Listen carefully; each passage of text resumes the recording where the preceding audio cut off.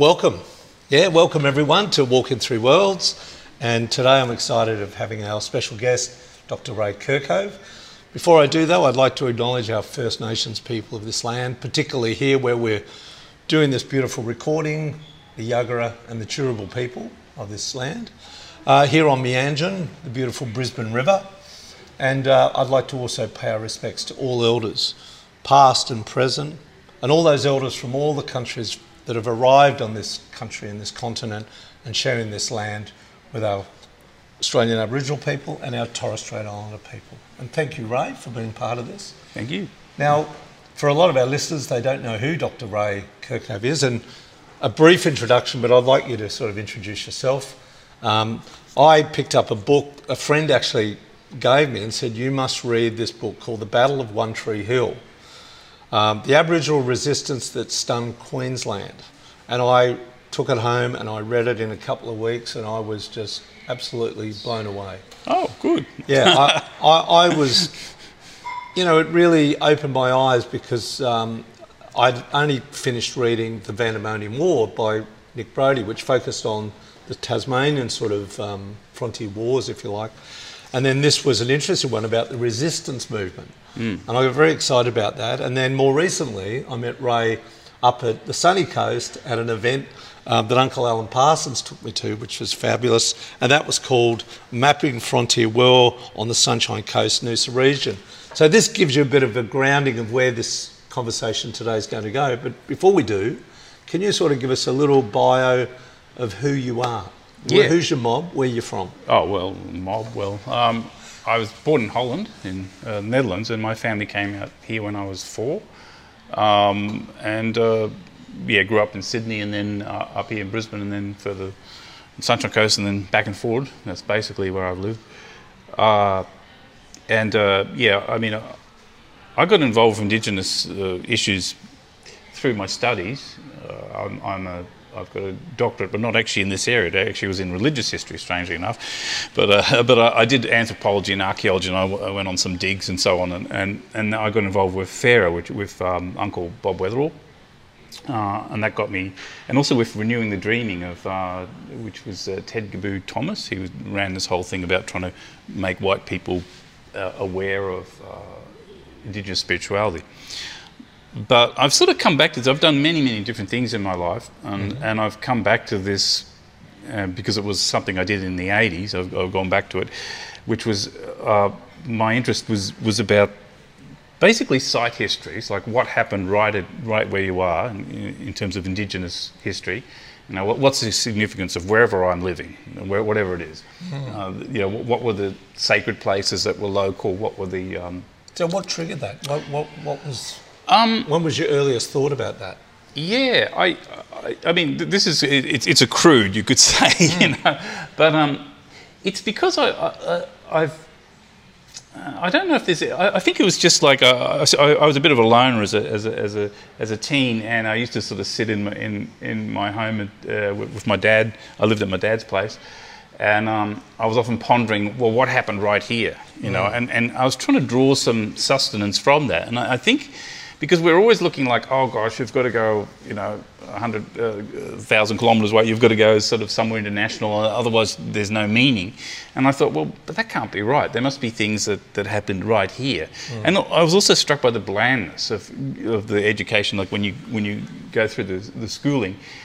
It didn't seem to have any reference points to there was sort of a vague thing about Captain Cook and that, but nothing really about what happened in the locality. So yeah, a lot of my work has been about that. I've done. I work currently for 5 different universities, for a lot of government jobs, and with many different Indigenous groups, and anything from historical societies, a vast range of things. I'm basically an independent consultant. And we'll get onto some of those. Yeah, and a lot of it is around site history. Reconstructing what happened at a site, but I've also had a strong interest in conflict sites for that reason, and reconstructing the frontier wars. And I also do a lot of stuff on reconstructing the material culture from different groups. I'm actually working at the moment on a big project out at Birdsville about looking at what the fish traps were like around there. We've done similar with basketry and with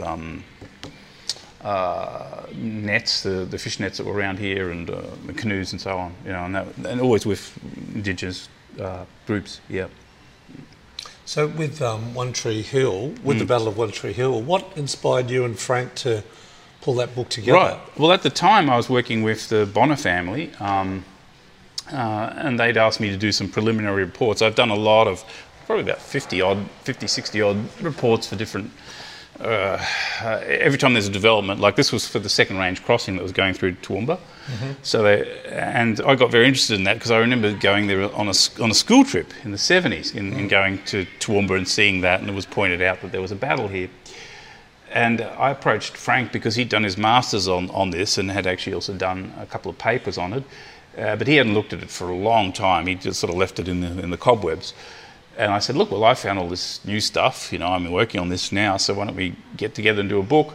His approach is much more from a settler response because that's his training is about settler history. And mine was obviously more about Indigenous because I've been working constantly with Indigenous groups. So it was a strange marriage when we wrote the book. And some people point that out in the chapters. They're sort of a bit repetitive.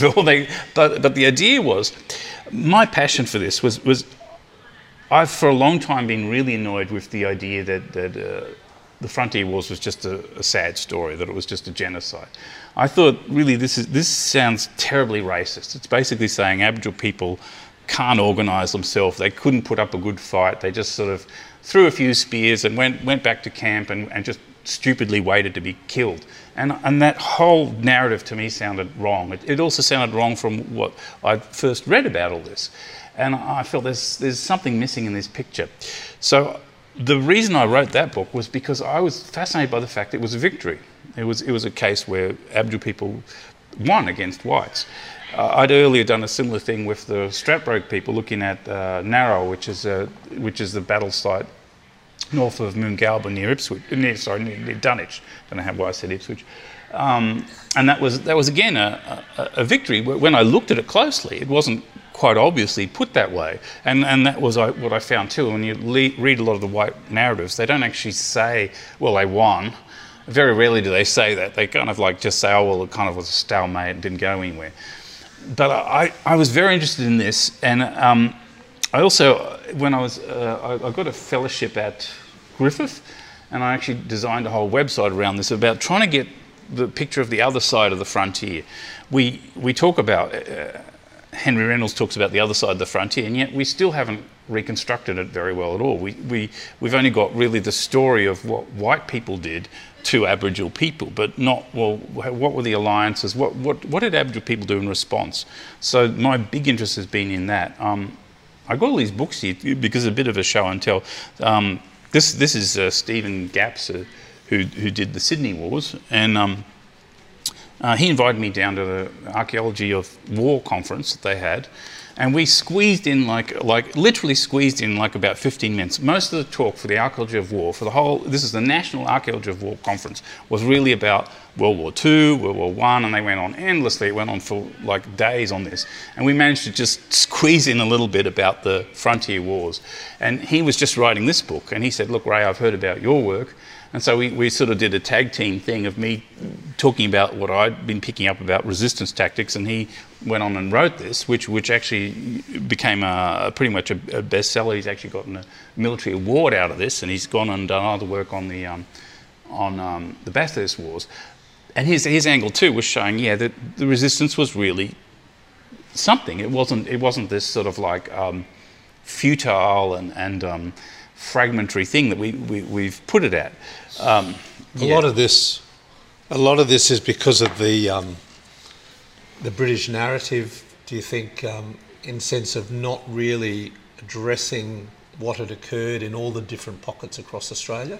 Yeah, and that's something too, which is interesting. And I brought that up when I launched this booklet. Yep, the Frontier Wars. Yeah, was the fact, and I've actually done a lot of this, is comparing it with how the narrative goes for North America.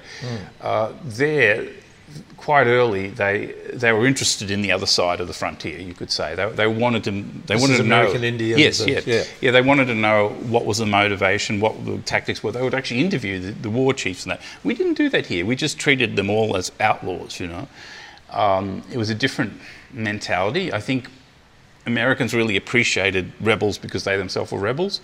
We didn't. We just saw everyone was a citizen or a non-citizen. So it's basically you're in with the British or you're out. You know. That's interesting. That's very interesting. And in this book, that's the father and son. You know, you touch on that, and I'd never heard of them. Yeah, Moppy and Multugra. Yeah. Well, I mean, there's a bit of a trend, and that's why I brought some of these books now, of actually, it's surprising, because in America you've got, like everyone knows Sitting Bull and so on, there's gigantic monuments to these characters. We've done nothing like that here, and it's only just recently we're writing about it. Like this, I just did a review of this, Broken Spear, which is about Black Tom Birch, who according to this account by Robert Cox, actually sort of started the whole thing rolling with the war in Tasmania, and also saw the end of it. So he's a very important character. This is the first actual reference book we have on him, just put out, you know. And a similar thing happened with Tongalonga Gutter, who was another Tasmanian. This came out just before Broken Spear. This one's by Henry Reynolds and Nicholas Clements. But it's just ridiculous that we're only getting around to this now. And we haven't got several books on it. We've just got one, you know. I know. And they've been like little chapters or little, but nothing really done in detail. So, yeah, I think it's long overdue. And that's partly this was partly the story of Multugra and his father, Moppy. Can you give the listeners a bit of an idea, a bit of a quick overview of the Battle of One Tree Hill? Yeah. This started when the settlers were actually coming up from what's now the McIntyre River and that sort of New England area. They were coming up through there, and at the time Moreton Bay settlement was just a penal colony, so there wasn't really much around. And what period now was this? Brisbane. This is the 1830s to 18. Well, actually, it was by then it was about 1840. So it was from about 1838, just after the Mile Creek massacre. Actually, they started coming up further north, and they were invading, and it was actually like a brutal blitzkrieg all through the Darling Downs. And they were basically stopped at the escarpment above Brisbane, which is the Great Dividing Range. It was a bit of a barrier, just like the Blue Mountains was for Sydney. There had been a whole lot of different expeditions trying to work out a good, easy pass up, and they couldn't really work one out. And that's what's the main thing. What happened was that the people below, the groups below, the Yugra people, tried to stop that invasion coming down the hill. And how they did that was it started with old Moppy, who was actually a revered elder among a number of groups. Just before this had been the big massacre at Kerkhove, and this had actually made a lot of the groups decide, well, okay, we're going to do something against the white settlement as a whole, which hadn't happened before. A lot of them were very incensed by that, and they had these meetings in what's now the Bunya Mountains and near there, deciding what to do. And it seems like old Moppy was one of the main leaders there, and one of the first acts seemed to have involved him, which was actually pushing some of the settlers from one of the big runs at Esk into another run and basically taking their sheep. And he did the same around what's now Grantham and Gatton and that area. But he was killed quite early in the conflict, because there was a fellow called Cocky Rogers who was actually a manager of one of the sheep farms that was actually right on the edge of where if you know where Picnic Point is, the property was Eatonvale, which is now Toowoomba, and he actually took the sheep down the ridge there, and he actually had shot at people on Mount Tabletop, which is that volcano-looking hill that's just past Toowoomba, and that probably seems to have started the conflict, because he did that for no particular reason, just that he was afraid of them all corroborating up on the top of the hill. Because after that, and after the death of old King Moppy, the youngest son, which was Multugra, said that he was going to kill 6 white men as a revenge. And Old Moppy had already galvanised a lot of the groups there into what they called the Mountain Alliance, which was an alliance that included people from basically New England all the way up to the back of the Blackall Ranges, all that group, and out to the Darwin Downs. So how many would that have? Well, there's figures that say he could call up 1,500 men. Some even say he could call up 3,000, but there's no single action where they were ever used. But it certainly was a lot of the groups there that you could maybe see it as sort of like the southwest arm of the whole lot of groups that were sort of incensed against the whites and were trying to do something at this time. So their focus was obviously that area, and because although Multugger was a young man, he was actually quite smart, and that's what I found very interesting in this. He'd actually managed to get all the big runs on the Lockyer Valley in siege, and how they did that was they'd basically surround the huts and make it impossible for people to move their sheep here and there. And so a number of the settlers actually all met in this inn, Bonifant's Inn, which is sort of near Gatton now, and said, "What do we do?" A lot of them felt they were driven out of their runs. They couldn't. This went on for weeks, and they said, "Well, there hadn't been any supplies up to the properties up on the downs for a while." So they organised to get a big convoy of bullocks, drays. That was basically the way things were transported back then. Was these bullocky drays, and they were probably they said there were 9, or some say there were 10. And you've got to remember that each of these is pulled by a whole lot of bullocks, so it would have been a massive train. And these were armed with. They got 18 of their employees all armed to man it, and they thought, we're just going to force our way back up there, and because we need the supply route to keep going, because that's everything from your letters through to your tools and everything for the properties up there, and it's also the way the produce came down to the mountain. There had already been raids along this, and they thought, well, he's not going to raid this thing, and we're just going to wait in the inn, and everything will be good. But to their horror, at the steepest pinch between Mount Tabletop and Mount Davidson, Multugger's group, they were all hiding there's a sort of a gully below there, and they just made a whole lot of hoo-ha and frightened and they threw spears and made a lot of stuff, and they frightened all the 18 men off, and they all ran back to those that remained at the inn. And so they all got a party together, and it was sort of somewhere between 25 to about 55 people all came, some with pitchforks and whatever they had, some on horseback, some not, and to sort of avenge, this attack. And they found that the drays had all been smashed and the bullocks were gone and so on. But this was a shock to begin with, that they could ambush such a big convoy and successfully drive it off. But what happened then is they chased them through the bush. It went on for quite a while, and it seems like that Multugger's men led this mock retreat up Mount Tabletop. They basically lured them after onto the steepest angle where it's very rocky, and from there then they lay down their weapons, and then they had already stockpiled stuff. But there's also, if you go there's lots of rocks around, and they hurled boulders and rocks down. Quite a few people were badly injured. The whites were injured. A lot of their weapons, some accounts say they were even thrown off horses and things. And it was a defeat. They actually basically retreated and then waited. They waited for the police, and they thought, well, okay, Commissioner Simpson's going to come and he'll help us. He turned up with his little group, and he found that the road had already been reblocked before he even got there. And then he looked, had one look and said, "Nah, I can't do this." And he went back, And so they all went back on the back roads to their particular estates.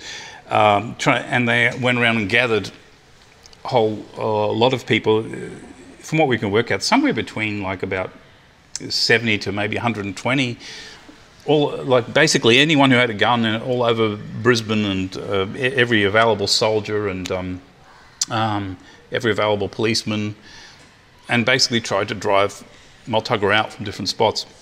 So that went on for quite a long while, and what we discovered when we did the book was that there were a number of these other battles that didn't even get mentioned. You know, the Mount Tabletop battle is remembered, and there were apparently several of those conflicts that were done from the top of the hill, but that one's remembered quite dramatically. But there were other little battles that they won too, that they fled into the bush and the whites had to retreat and so on. But the main point is that it really shocked the settlers at the time, because these settlers were often the ones that then became really important graziers. Some of them became major business and political heads of Queensland, and they'd been defeated, and they couldn't work out how that could have happened. They did manage to drive Multugger out, but there was ongoing feuding that went on for like decades, and we covered a lot of that in this book. The interesting thing I found when I looked at this is about like battles, because people say, well, were they battles? Because usually Aboriginal people didn't kill the whites. But that is when I've helped Christoph Dummingham. I've done quite a lot on traditional warfare, and traditional battles, from what we can work out, they weren't usually intended to kill anyone. It was that happened somewhat coincidentally. There might be a few, but it was more just to humiliate and drive off the opponent. If they wanted to kill you, then they'd go and do a raid, or you knock people off very targeted, one-on-one. And in fact, when we looked at this, there was about at least 40 whites who were killed in that period, but it was all done on this sort of more like a target, like surprise killings all over the place. And that's where it gets complicated when you look at Aboriginal warfare, because it is a bit unusual. You do have battles, there were skirmishes, but often whites got off pretty well compared to things elsewhere, you know. And that's because it's mainly because Aboriginal people had this just idea about how you do a battle. You know, you would just basically intimidate and humiliate and denigrate the other side and then let them go. But whereas they would avenge things on a much longer basis, and that could actually take years and years. Libby Connors, who wrote Warrior, she told me one story about one case about this fella. He'd been fiddling with the girls up somewhere past Caboolture, and then he had to move out of the area. It's a white fella, you know, and he stayed out of the area for many, many years because he thought, well, you know, people know, some of the locals will know. But then he eventually, decades later, he had to go for some reason past there. He thought, oh, well, they would have forgotten now. As soon as he was there, he got speared, you know. Oh, is that right? And this is the interesting thing, because I had a yarn with some of the Arunta people about the Collinson massacre. I met some of the people who were working on the film that they were doing there, and and they were going on about all the people that got killed, their people that got killed. And so I said to the fella, because he'd actually done the recording of a lot of the aunties and so on who had the stories. So this is interesting because it's like it's more recent history. And I said to him, well, okay, well, what did you guys do then, you know, after that? And that was interesting, because he said, oh yeah, we got them. We got most of them after that. And that's a whole untold story, because it's often assumed that, oh, well, they just got massacred and then it was left like that. But no, there was the payback, and they would actually, and some of them they got back, he said, like in places like Cooper Pedy, like way far distant from where the Collinson massacre had happened. They didn't get everyone, but they did. You know, they would remember these things, and decades later there would be some, and it might just be written up in the news that so-and-so had tripped and fallen or whatever, but this was interesting because a lot of the settlers knew this. They knew that there was a long memory here, and they wouldn't get away with stuff. And that, for me, is the interesting part of looking at the whole history of Aboriginal resistance. I'm actually currently working on a book which is looking at resistance tactics, because it is a bit different from a lot of the rest of the world, but definitely there were ways that things were done here. A lot of it was to do with sheep. I think I told you that whole story. Basically taking over the pastoral industry by driving off the shepherds and then just taking their whole flock and then moving it to place. And then you'll find a lot of the frontier war is actually just the pioneers trying to find their sheep back and then having a fight over the flock and then getting some of the flock back and not all, because they realised that sheep and cattle were the heart of what was keeping the economic drivers. It was basically all that was out there, and they knew that if they took that, then settlement was stuffed. And for me, it was interesting to notice that there was this ebb and flow of settlement, that people think it was just the bulldozing over the top, but no, actually, there were runs that were vacant for many, many years that were sold and resold. There were whole areas that were devastatingly, that just weren't working. There was a lot of success on the side of Aboriginal resistance, and I really wanted to honour that more and bring that more into the picture. Yes, I think you mentioned something about some of these battles in resistance movement lasted like 4 years. I remember you mentioning and that. sometimes 40 years, you know. I mean, right? It would go, it's surprising. And this is why I'm keen to do this sort of thing, is because I feel like, okay, it's true, even when I've looked at all the figures of like what an average conflict was between whites and Aboriginal people, there might be a few whites wounded and maybe 1 or 2 killed. And then the retribution would be like 100 slain or something, you know. So it was always brutal what whites did to Aboriginal people, but that doesn't mean that it wasn't what they did wasn't effective. It was like a trickle effect, and guerrilla warfare does work like that way. They call it the battle of the flea, you know. Yeah. So do you think as Australians we should understand that more, and then even, you know, I say celebrate it to some large degree? In other words, celebrate that there were great warriors. Yes, definitely. Here, and we don't normally have them in our narrative, no. do we? You know? Well, this, like, I'm glad to say, with the council and with the community, Aboriginal community at Toowoomba, we actually put up a sign at Duggan Park, which gives the whole history that I helped research and write, and I also help with the group there. There's signs going up there at the moment at Picnic Point, which I help with, which give that story too, and also give the dreaming story. Yeah, I mean, definitely it needs to be more in the landscape, and we've got lots and lots of examples all over Australia you could do that with. You know? Yes. Now, you were mentioning that, you know, as yet you haven't met Nick Brodie, and I've interviewed him once on the show, and then other people across Australia, you know, in Western Australia, South Australia, all doing similar research, and then finding these stories. Wouldn't it be great to build that into the sort of the cultural story, you know, the good and the bad of this, but not just look at it as though there was this sort of, as you said, bulldozing approach. This took decades, you know, and literally probably 100 years in some cases. And sometimes it's brilliant. Like the reason that I know that we're talking with Henry Reynolds and Nicholas Clements, why they wrote that, was the fact that it got down to just like there were at one point only 15 of them left, and they were still causing havoc for the Tasmanian settlement. You know, I mean, it is insane when you think of the odds, and that's for me is exciting, because like it's easy if you've got a huge army and you've got tanks and things. Okay, you're going to have a victory, but what is amazing and historically and just as an inspiration is people who will stand up to that with almost nothing, and they're much more interesting people than someone with his 100,000 warriors. Their and resilience tank, is incredible. Yes, which is still showing today. It's a much more inspiring story for me, and that's why I think these characters need to come out more. And it's funny because I've often looked at Australian history, and really the only interesting history is the Indigenous stuff, you know.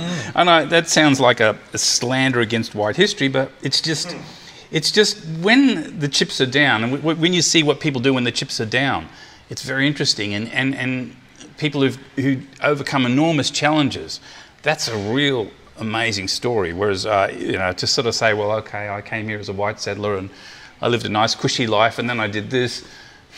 Yeah, well, you know, is that interesting? You know, it's no. And I think it's important because, like, for the Indigenous families I talk to, too, they're often very excited when we put this stuff out, because they say, well, it's just not, you know, we've been talking about this in our families and it hasn't been out there. It's a source of pride, you know. You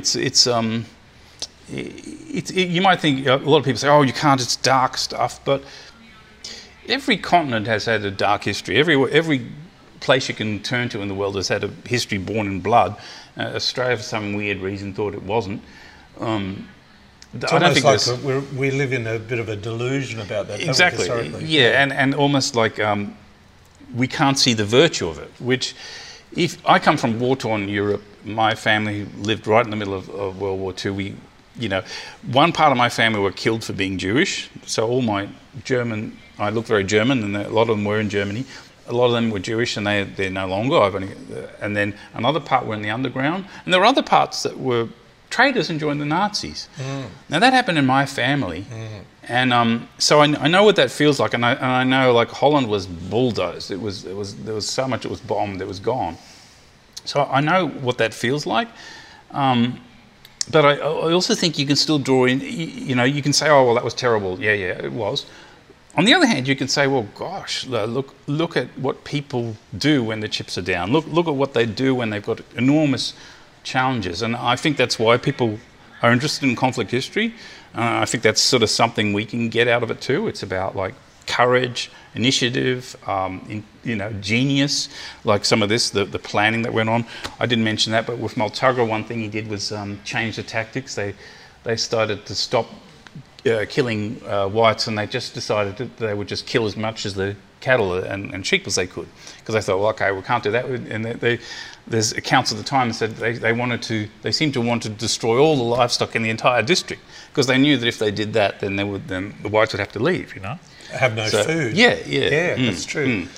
Do you think in the history, like looking fast forward, I know none of us can sort of have a time capsule and go forward into 20 years, but with all this sort of merging away and coming out, you know, through the books and the range that you've even brought here today, and the work that Nick's doing, you're doing, Henry Reynolds has done, all this collective work, do you think in 20 years this will be openly discussed in schools, you know, as an education? Yes.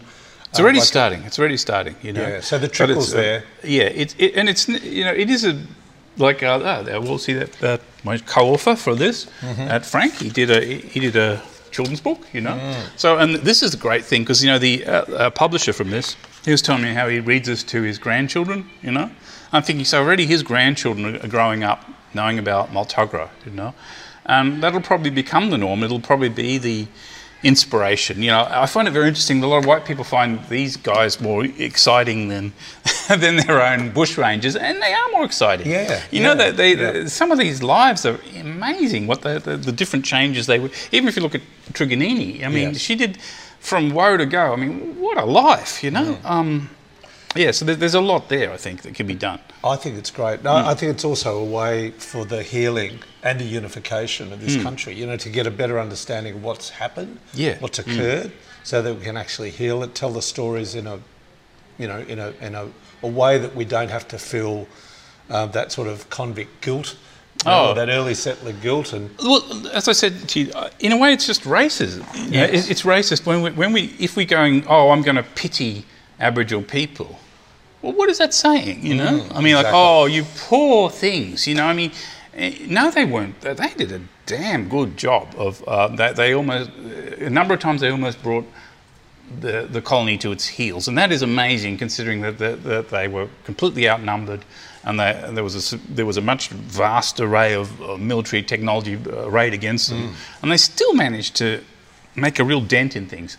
I often point this out, like we're in Brisbane at the moment, and people say, oh, you know, look, so much was ruined. And I said, do you know that Brisbane is still shaped by Aboriginality, you know? That if you think that it got wiped out, well, have a look at where all the suburb names are. They're still exactly the place names that were there. The roads are where the pathways were. A lot of the parks are where the old camps were, and basically the suburbs grew around them. They were around, you know, there were water holes in the camps, you know. So actually, you know, despite everything, the imprint is still there, and it's actually still with us. So it wasn't like the great, you know, the invaders were invaded in a way, you know. And it's such a strong story of adversity, in face of adversity. Yeah. That strength, you know, that, yes, they may be a minority, but they've got a big voice. Yeah. You know, and we want to help that voice. That's what the work I feel that you're doing. You don't know if it'll be a minority forever, you know. Well, you look at Latin America, people don't realise that with all the pandemics and that happened back in with the conquest there, the population fell rapidly, and all these white people, just like happened in Australia, they came over with all the Spanish and so on. But then it bounced back, you know, and now you've got the native population there, and also the what they call the mestizo, which are kind of half Spanish and whatever. they're the majority, and the minority is the white. So Yes. we don't know, if you came back in 100 years' time, what Australia would look like. The Aboriginal population is still the fastest growing minority group in Australia. It doubles regularly in like every 5 years. Yes. So, And it's becoming Yeah. more aware. It's getting back in touch with its source, because that was sort of lost basically because they were put into the Decimated. missionaries and decimated and not told not to use the language. I'm seeing this more and more every day. It's coming back, which is really good. Now, all these books, I've got them, I'm going to have them up on our Yarn Up page. So for people, they can want to see a little bit more detail about all the books in front of Ray here today. So we've got all the recommendations of these books, so you can delve deeper. There's no reason you can't go and learn more about all of this stuff. We've already got 2 pages up with a whole host of books, including yours and all your other ones you've done with the campsites. yeah, I've got, like, a lot of my stuff when it comes to resistance wars, I've just sort of had little bits of... Oh, I wanted to mention this. Calum, who's so this is great because you've got an Indigenous writer writing about his people's resistance, you know. And he did a very... Calum Clayton Dixon did a very thorough job of that, and he's still doing that at the moment. So there's definitely more, and this is what has to happen more in future. More and more, Indigenous writers writing about their own history. But some of this is just like, you've got to remember that it's not going to be the last book that's ever written on any of this. You know? Yes. And we've got to start somewhere. That's really good. Ray, I really appreciate you coming on today. It's fabulous. There's just a depth of wisdom and knowledge and new narratives that, hopefully in the broader spectrum, a lot of people are now enlightened to, that they actually come on board and start reading some of this, starting to understand Australia better, through the research and the work you've done. I think it's fabulous. Oh, thank you. I know for anyone that wants to help us with Walking Three Worlds, we've got a couple of sites. Patreon, you can join us once a month, $3, $6 a month, $10 a month. Or you've got Buy Me a Coffee. That's another thing, $3 a month. Someone bought me a coffee. And that's all at the website, www.walking3worlds.com. And come and subscribe, come and listen to our podcast. We release every week. Appreciate you having you on. Thank you, and thanks to all your listeners and any of the Indigenous community out there.